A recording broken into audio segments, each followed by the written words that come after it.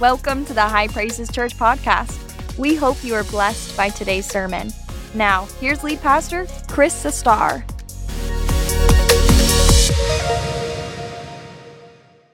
I want to read 1 John chapter 3, verse 1. And I'm going to do something very, very different today. I want to read it from two different versions. So here's what it says. This is from the New King James Version, which is the version I preach to you from each week. Behold, what manner of love the Father has bestowed on us, that we should be called children of God. Therefore, the world does not know us because it did not know Him. Now, let me take you to the New International Version. By the way, some of you know this. The newer I even hate to have to do this, but the caveat is the newer translations of the NIV, stay away from it. They ruined it. It's not even a Bible. They translated it wrong. Stay with it. But the original NIV was okay. They went and messed it up. And that's what happens when liberal people get a hold of God's word. And liberal people took the NIV and then went and totally messed it up. This sounds horrible. You could throw it in the trash. It's not a Bible. They might put Bible on it, but it's not. It's not even how God speaks. But the old NIV was fantastic. And I love what they did here, and I wish the New King James would have done this. So look at what the NIV says. See what great love the Father has lavished on us, that we should be called children of God. Look at this. And that is what we are. Now, that wasn't the interpreters throwing that in there saying, that sounds good right here. I went back and looked at the text in the Greek, and that is exactly what John wrote. That is exact, and I wish they'd have done that in the New King James. I guess they felt like the first sentence sort of covered it. But are we children of God, brothers and sisters? Yes. Everybody say that with me. That is what we, make it personal. That is what I am. Give God praise this morning while you're being seated. That's right there. That's enough right there to get you excited. Dads, I want to talk to you today. Dads do a lot of things. We're doers. We're fixers. We like to fix things, and we like to get in the middle of things. When we face a crisis and there's no plan, we're usually not very good. But if somebody will say, here's a plan, we don't even know if it'll work, well, our whole demeanor will change because we're going to do something. I just can't sit around and do nothing. Let's do it. What if it fails miserably? Doesn't matter. We're doing something. When I drive, cannot sit in traffic and poke on the interstate. I'm going to get off the exit, even if it will cost me an additional hour, just so I can keep moving. Are there any men in the house who can? Yeah. Can't stand it. Got to be moving. Dads are doers. Life and the Bible, which is about life, tells me that there are two fundamental or primary things that dads do, and I want to focus on them today. Two things. Dads beget, and dads bestow. Stay with me. When you beget, you bring things into existence by the process of reproduction. So begetting involves generation, procreation. The Gospel of Matthew, the New Testament, I'm going to show you something you maybe never thought of before, begins with dads, with a list of dads begetting. The genealogy of the Lord, the book of the genealogy of Jesus Christ, the son of David, the son of Abraham, and here it goes. Abraham begot Isaac. Then Isaac begot Jacob. Then Jacob begot Judah and his brothers, and so on and so on. The first 15 verses of the Bible, dads, is a list of dads doing what dads do, begetting. The second thing that dads do is they bestow. To bestow, and I know that's not a word you're going to use every day, but to bestow is to give something to your child with absolutely no expectation of return. We beget and we bestow. Let me be a preacher for a while. When God saved you, God the Father, He begot you. It was a spiritual procreation. It wasn't generation, it was regeneration. That's a theological term, to be born again. A new you came into existence. 1 Peter 1:3 says, "Blessed be the God and Father of our Lord Jesus Christ, who according to His abundant mercy has begotten us again." But also when God saved you, He bestowed on you. That's what we read in our text. He lavished you with His great love. And He not only did it the day you were saved, but He does it every day of your life. And it's not ooey gooey feel-good love. It's substantive love. It's tangible love. I got a line, it's love that leaves a mark. That's a good kind of love. In love, when He saved you, He gave you a new identification, a new designation. You were a child of hell, a child of sin, a child of the devil. You were an enemy of God, but then He adopted you and regenerated you and gave you a new birth, and at that moment, you became a son or a daughter of God. I'm talking about you. You can call Him Father. He calls you my child. And this new familial relationship with God is the basis of your new identity. So, have you ever looked at a child and looked at somebody else and said, "Whose kid is that?" And they said, "Oh, that's Bob's kid." Thought so. Man, that child is the spitting image of Bob. Wow. I can see the resemblance. Well, guess what? When God saved you, He did such a work in you, made you His, that when people look at you, they should say to somebody else, "Who does she belong to? Who does he identify with?" Because she doesn't talk like the rest of us, and he sure doesn't act like we act. There's something different about it. Well, he's a Christian. He calls God his Father. He serves the Lord. Thought so. Yep, that explains everything. Yep, that's why they're not like us.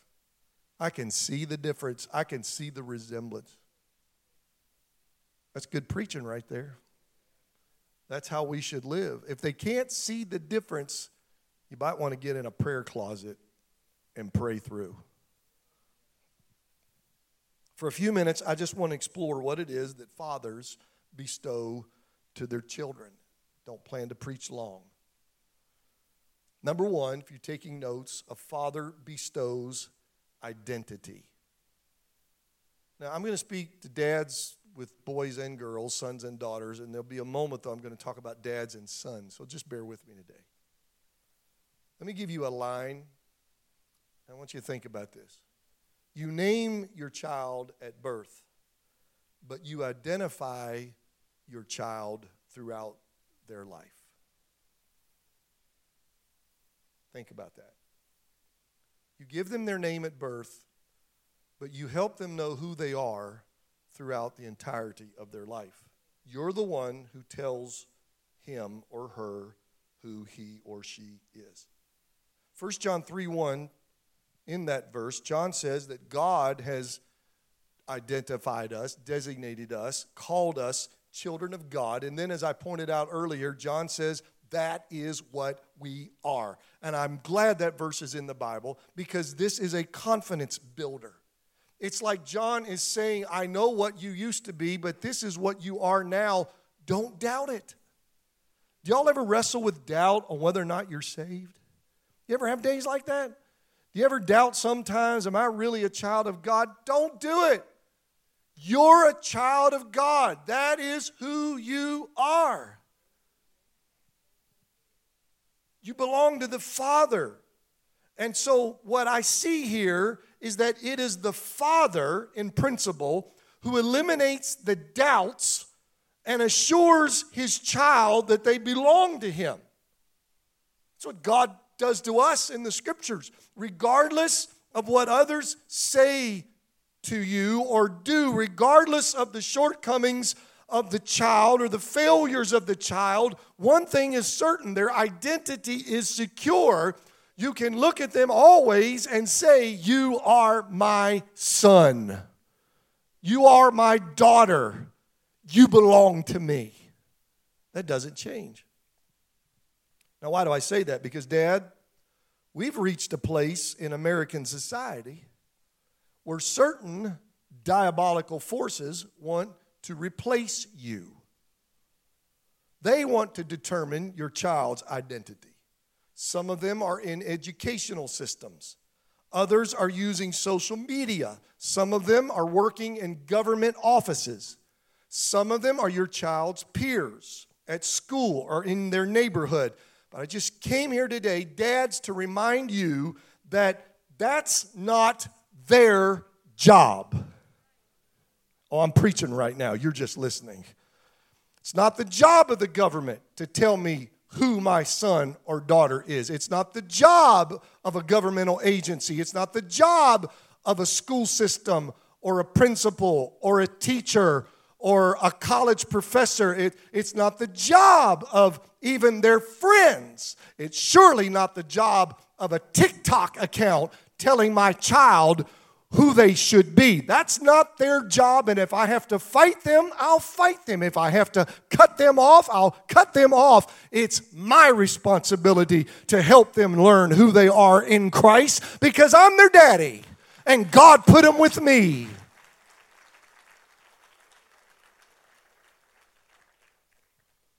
So, Dad, there is incredible power in your words. And you need to speak into your child's life. They need to hear you affirm them when they are successful. Your daughter needs to hear you encourage her when she tries something new. Let me show you something from the Scriptures, and I think it's fascinating. In Luke chapter 3, verse 22, for 30 years, Jesus has grown up in a little small town, country town. He's a blue-collar worker, works with his dad in the family trade. But now it is time for him to step forth as the Son of God and to begin his messianic ministry. He goes and finds John the Baptist at the Jordan River, walks over where John is baptizing people and says, "Baptize me." And so John does. And Jesus is now standing on the bank, soaking wet, praying to his Father. When the heavens open and the Spirit of the Lord descends on him like a dove, and a voice speaks from heaven. It is God the Father speaking to his Son. And he says to him, "You are my beloved Son, and in you I am well pleased." Now, I know theologically that the Father and the Son, though the Son is incarnate, there was never a diminishment of his divinity, ever. He was always 100% God. There was just the addition of humanity. So I know theologically that the Father and the Son are equal in essence and power and glory. I know theologically that the Son does not need, you with me? The Father to tell him, "This is who you are. I'm giving you your identification, and I'm encouraging you." I know that theologically that doesn't have to happen. So why did it happen? A lot of reasons that I'm not going to talk about because that's not my text. But I think one of the reasons is it sure is a pretty good model for the rest of us dads. Tell your child, I know who you are. You're mine. You belong to me. I remember the day you were born. And I was there when I changed your first diaper. You're mine. You belong to me. You're a grown man now, but you're still mine. You'll always be mine. You're my son. And with you, daughter, son, I am so pleased. You're a great kid. I'm so proud of you. That's what's happening. God the Father is identifying the Son publicly, and letting everybody know this is my kid, and I'm proud of him. There are theological ramifications. I'm simplifying that, I know. Please, just bear with me. But for the sake of this message, that is the essence of what is happening here. So, Dad, it's a great example. Now, your child's going to mess up. They're going to disobey. And when they do, they're going to see and hear a side of you they won't like. They will hear the voice of anger. They will hear words of disappointment. And some kids are worse than others. And right now, Jaron says, here it comes. But I'm not going to do that to him on Father's Day. And there are going to be plenty of those times. That's part of raising a child. But there will be times when your son and daughter does the right thing. There'll be times when they make the right moral choice. There'll be times when they actually obey you. You need to tell them that you're proud of them. Bring affirmation and celebration when they do what's right. It's not just, well, they're supposed to. I told them to. I know you told them to. But tell them how proud you are that they did the right thing. Don't you think it'll motivate them? You catch more flies with honey than vinegar. So give them some honey. I'm so proud of you. Thank you for doing what I told you. You know how proud that makes me of you? I wish you would do that all the time. Why can't you do that all the time?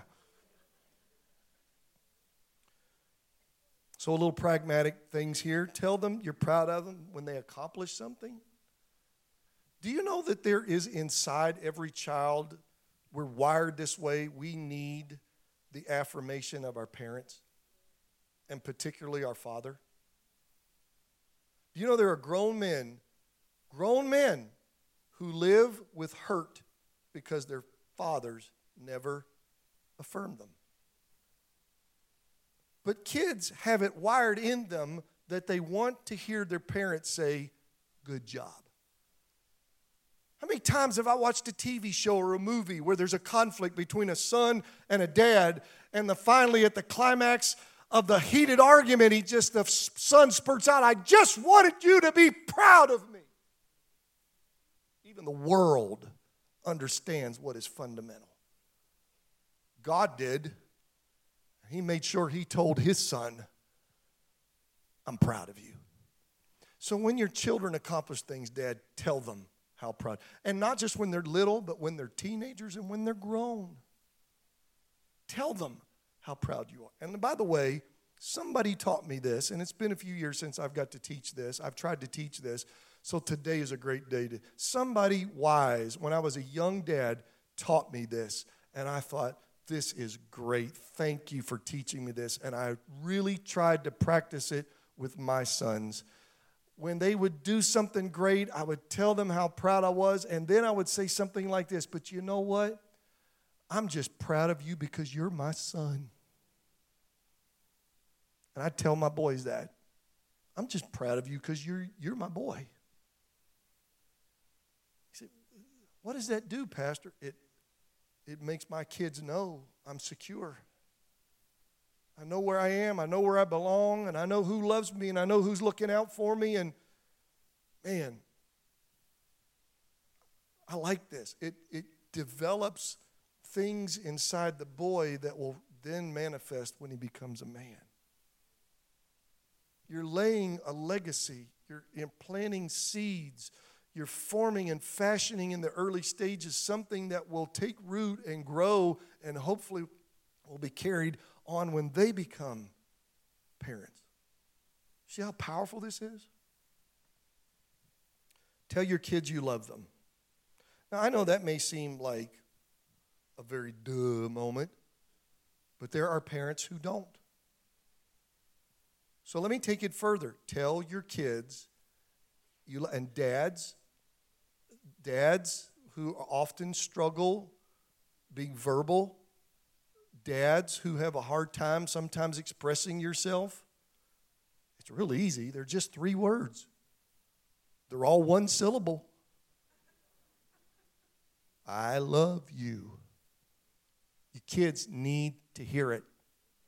Now listen. They need to hear it when they're little. Tell them you love them. Tell them how much you love them. I got this thing now with the grandkids. I said, Bo, I love you so much. I said, I love you. I love you. It's so wide I can't love you. He said, Papa, I love you all the way to the moon and back. What do you want? I'll give you up to half the kingdom. What do you want?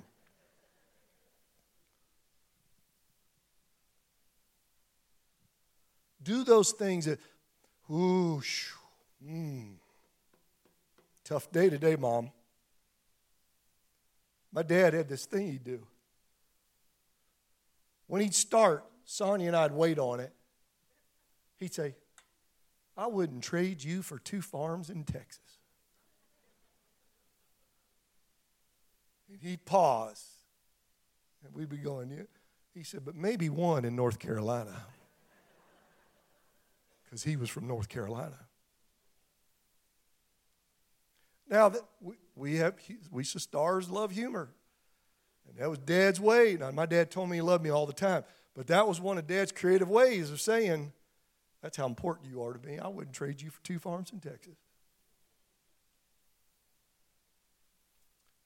Tell them when they're little. Now, stay with y'all with me?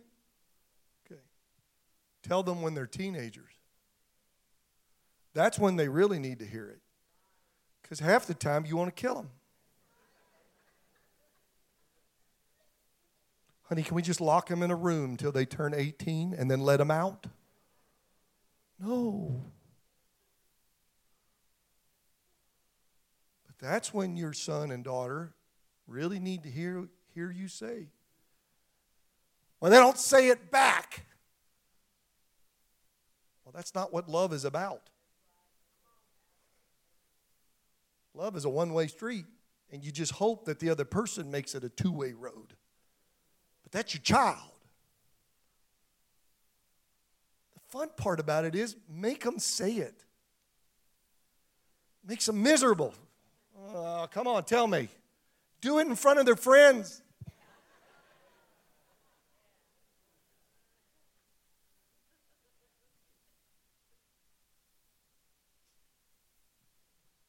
Y'all know who Ben Boulware is? Played for the Clemson Tigers. I saw Ben Boulware yesterday. His brother, Garrett, played baseball with Jaron, so we know the whole Boulware family. Jamie and Crystal, his mom and dad, have been our friends for years. Baseball parents have a club. You get a club, and it stays with you till you die. And so they happened to be at a restaurant. So I was talking to the boys, and they had the wives and the grandbabies talking to Jamie and Crystal. Anyway, they were leaving. We were just coming. They were leaving, and I had to go out and get something in my truck. Big old Ben Boulware was standing, Clemson Tiger football player, everybody knows it, standing out there getting in his truck, and Jamie, his daddy's walking up, and in front of God and everybody, he said, I love you, loud as he could.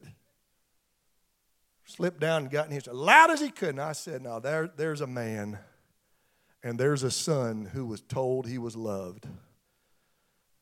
And his daddy taught him, it doesn't matter if the whole world's standing out here, you tell me you love me. He told his daddy, I love you, Daddy. The only reason he did that is because his daddy had told him that he loved him. Tell them when they're adults. This thing about shaking hands. Hello, son.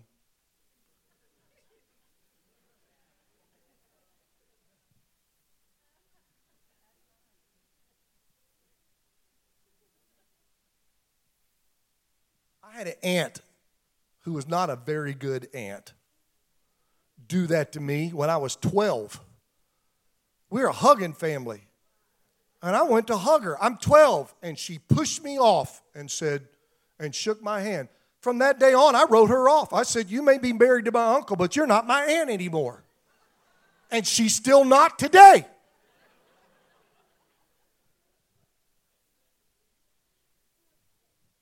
I don't have bitterness in my heart. She's just not my aunt. I divorced her at 12.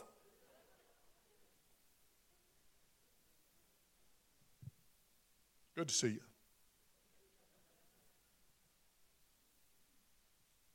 Tell your grown kids you love them. Let the grandbabies hear you saying, I love you. Love you, Dad. Love you, son. Creates that environment of love.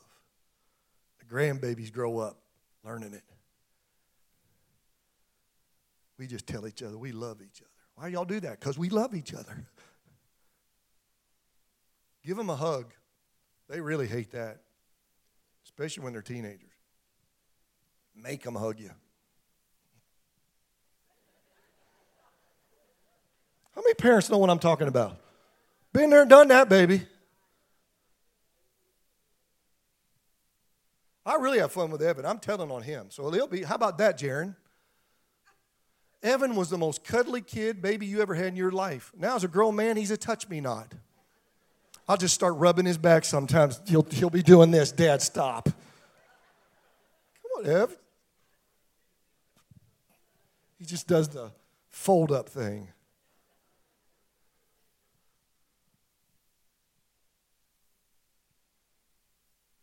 These kids need this.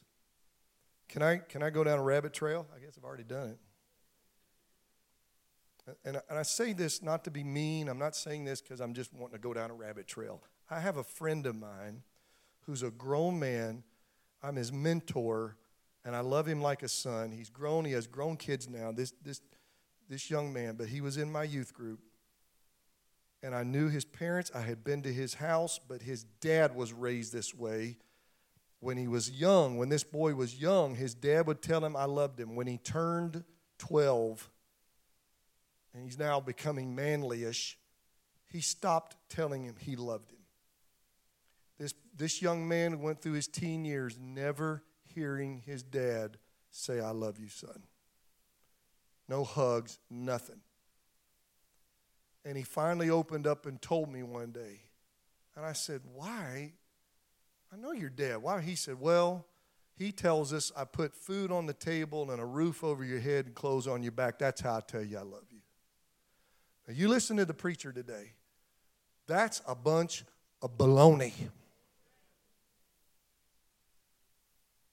And baloney is the strongest word I'm allowed to use from the pulpit. But if you would like to go outside after church, I will be happy to come up with some more adjectives to express how I feel about that. You listening, dads? In case anybody does that? That's not how you tell them you love them. That's your job. Don't sit on me. Don't sit on me now. That's your job. That's your job. You had them. You begot them. Now you got to bestow to them. I'm preaching now.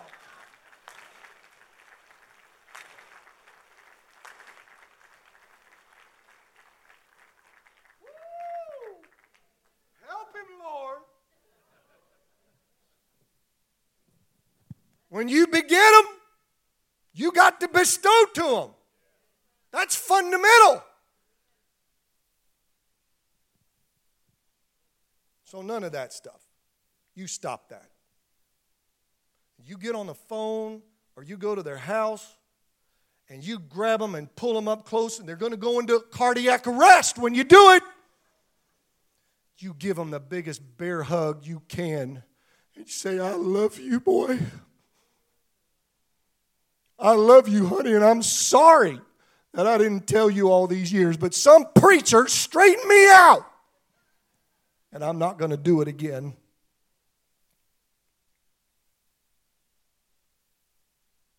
Because I wish my daddy was here so he could do it. And one day you won't be here anymore.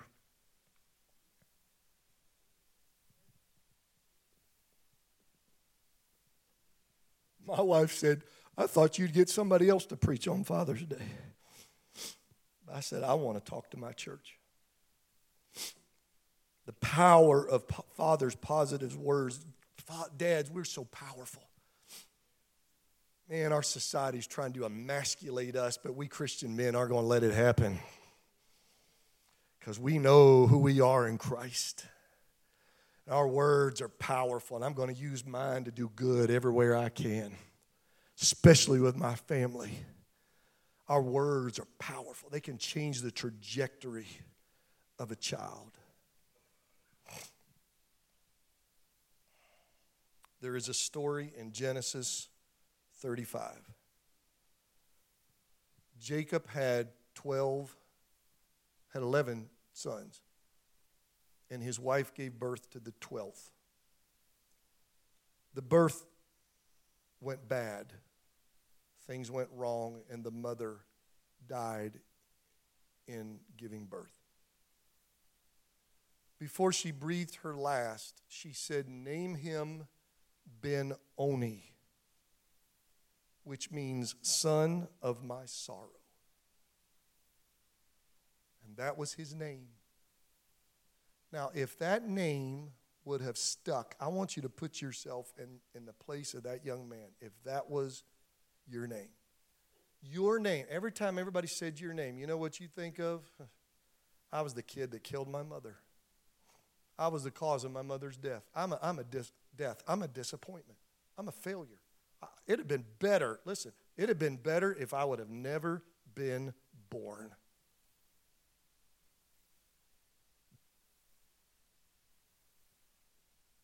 And Judah walks in the room, and he's grieving. Your wife passed away, and he's holding this baby. And one of the women said, before she died, she named it. He said, what did she name it? Ben-Oni. Ben-Oni, son of my sorrow? Yeah, that's his name. And Judah said, no, it's not. Because I'm not raising a boy who's going to spend his whole life thinking that he's a failure and that we wished he'd never been born. I'm calling him Benjamin. He's going to be the son of my right hand. Everywhere I go, he's going with me. This is my kid. That's cool, isn't it? Changed his name, changed his identity, saved his life. The wrong words by a dad can leave deep wounds. Wounded boys grow up to become wild men who bestow wounds of their own on their children. So if you've wounded your child, own up to it, apologize for it, ask for forgiveness, and heal the wound. It's a longer message because I got more coming out of me. Let me move fast. 2, a father bestows masculinity to his son. If you have daughters, you can just listen. Boys crave this from a father. Teach me how to be a man. Teach me how to be masculine. I think it's wired in us. And dads, it's our job to teach them how to be a man. And just to go down a rabbit trail, that's why we have, I think, part of our problem in America is because we have so many single moms who have no dad. And we got boys growing up who want to be just like their mom instead of just like their dad. And that's why we need fathers. Some men, have you ever noticed this? You get around some guys, they just love to tell you how their father, my daddy taught me how to fish. My daddy taught me how to hunt. My daddy taught me how to fix a tractor. My daddy taught me how to change my brakes. My daddy taught me how to, those kind of manly things. Not that women can't do those things. Please don't paint me in that corner, okay? Just stay with me. But things that generally, my daddy taught me how to do that. And they like to talk about, my daddy taught me how to do. My daddy was one of the best at that. There's a connect. Why is that happening? Because the father and the son engaged one another. They spent time together. Dads, there's something to be said for quality time. That dude who wrote Cat in the Cradle knew what he was talking about. You can't lead in absence, and you can't father in absence. The installment of manhood can only happen when a father and a son are together. And when you are together, you pass on masculinity to your boy through the interaction. Sometimes it's what you say, other times it's what you do. This is where I love to use one of my favorite lines in life: more things are caught than they are taught. I want to grow up to be just like you, Dad. Well, how are you living? And by the way, so that no one, because I know I've been doing this a long time, there are already a few people, I can feel it, who are sitting there saying, oh, so I have to hunt or fish to be a man? Whoa. Masculinity is not defined by doing quote-unquote manly things like hunting and fishing and working on cars. Listen to me. Masculinity is defined by being the man that God created you to be. So some men can write well. Some men aren't jocks, but they can play a piano. They can tear it up. They're musical. Does it make them any less manly? Not at all. And to think that is very narrow-minded. You want to help your child become the man. Some guys are chefs. Thank God for cooks. My wife's a good cook. She says, you're a much better cook than me. And I said, well, that's just because I'm not afraid to try stuff. Why don't we throw a little bit of this in here and see what happens? Men are great chefs. Does that make you any less manly because you're not out there with grease all over your hands? No. Being a man is being the man that God called you to be. Recognize your son's giftings from God and encourage him to pursue his destiny as the man that God called him to be. You know, when Leah was pregnant with Jaron, she looked at me one day and panic got over her face. I said, what's wrong? She said, what if he can't sing? I said, she said, what if he can't play sports? What if he does? I said, honey, it'll be okay. He'll be all right. You haven't even given birth to him yet. I mean, let's wait and see. I said, I don't think he has much of a chance. Finally, I'm coming to a close. A father bestows identity. A father bestows masculinity on his son. I could spend another hour on that. A father bestows spirituality. So spirituality doesn't just happen. It has to be nurtured and encouraged in your child. Spiritual disciplines like Bible reading and prayer have to be taught. Your son and daughter have to be held accountable. Don't tell them to read their Bible, then not hold them accountable. Come up with a reward system. If you read a chapter tonight, I'll give you 50 cents. I'll give you $1. I'll unlock your Xbox and let you have it. You know, whatever. Just find ways. And then, Dad, we have to model spirituality to the family. I think, I don't know, Lee and I were talking about this, maybe some of us, but I think a lot of times, we don't mean to do it, but we've sort of, dads, we've relegated the spiritual things to mom. You handle that. You're better at that. Don't do that. You are hurting your child. They need to hear you pray. They need to hear you bless the food. I don't know. A few months ago, we were talking. Bo was with me, and we blessed the food. He said, Papa, what's that? I said, you know what that is. We do it a lot. He said, my daddy doesn't bless the food. I said, what? I said, I find that hard to believe. So when I called Jaron, I was telling him, I said, Jaron, I said, you're not going to believe what Bo said. I said, what? I told him he about came through the roof. He said, Dad, we do too, bless the foot. He said, that little thing. And I said, don't you get after him for that. Leave him alone. Bo's just being aggravating. Studies show that an absent father in a home greatly increases negative effects on children. I think we can know that. Poverty, low educational outcomes, mental health is affected. But no father in the home has a negative spiritual effect too. Conversely, when a dad's in the home, listen to me, dads, this is really, I think you'll like this. It makes a difference. A study published by Oxford University Press found that having a close bond with your father matters the most in religious transmission. When you're close to your dad, the faith passes on. For example, among evangelical fathers, that's us, there is a 25-point difference. Think about that. In the professed faith similarity between the parent and child for those kids who feel emotionally close to their father compared to those children who don't. So, Dad, when you're close with your kids, you pass the faith on. In Genesis, musicians come quickly. In Genesis, we see an interesting pattern.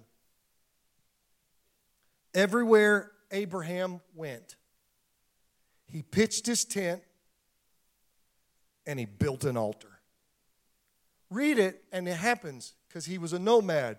Then it would say Abraham pitched his tent in Bethel and he built an altar. So he could have communion with God and offer sacrifices and be spiritual. Then he went to another place and he pitched his tent, went over here, and he built an altar. This was a lifestyle with Father Abraham. And along comes Isaac. And Isaac is living in an environment where you pitch your tent, but you build the altar. Come on, son, we're going to talk to God. And he becomes a grown man. And Abraham dies, and now the Bible narrative moves to Isaac. Eventually it'll go to his son Jacob. And one of the things we read, interestingly enough, is that as Isaac is moving, it says, and Isaac pitched his tent, and he built an altar to the Lord. More things are caught than taught. So, Dad, you're doing a good thing when you encourage your child to read his Bible, or you ask her, have you prayed today? Dad, you're doing a good thing every Sunday when you say, get up, we're going to church tomorrow. I'm too tired. You can sleep later today. You can sleep tonight. Get up. Shouldn't have stayed up so late last night, but you're going to church. Get up. Teenagers giving you a hard time. If you don't get in that car, I'll rip off your arm and I'll beat you black and blue with it, and I'll get in that car. And then we'll pray for healing at church.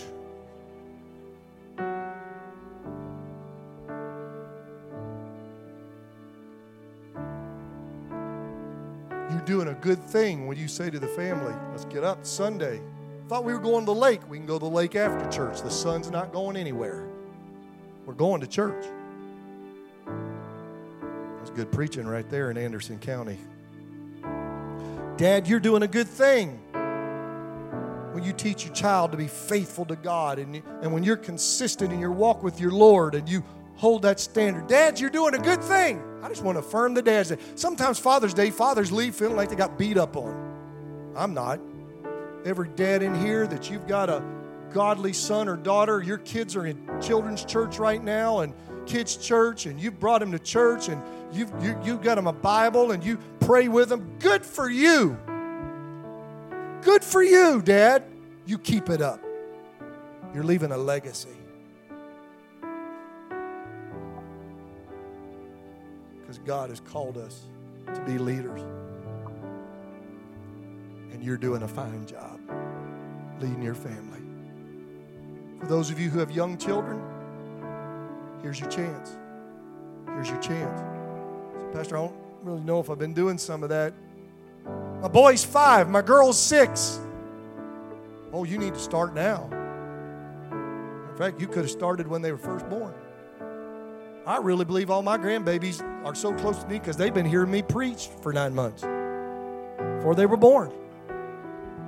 They know Papa's voice.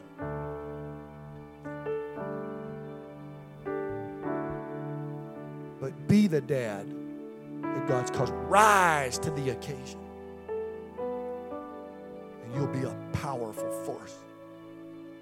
Who knows what your godly son or daughter will grow up to do, what your grandchildren will grow up to do.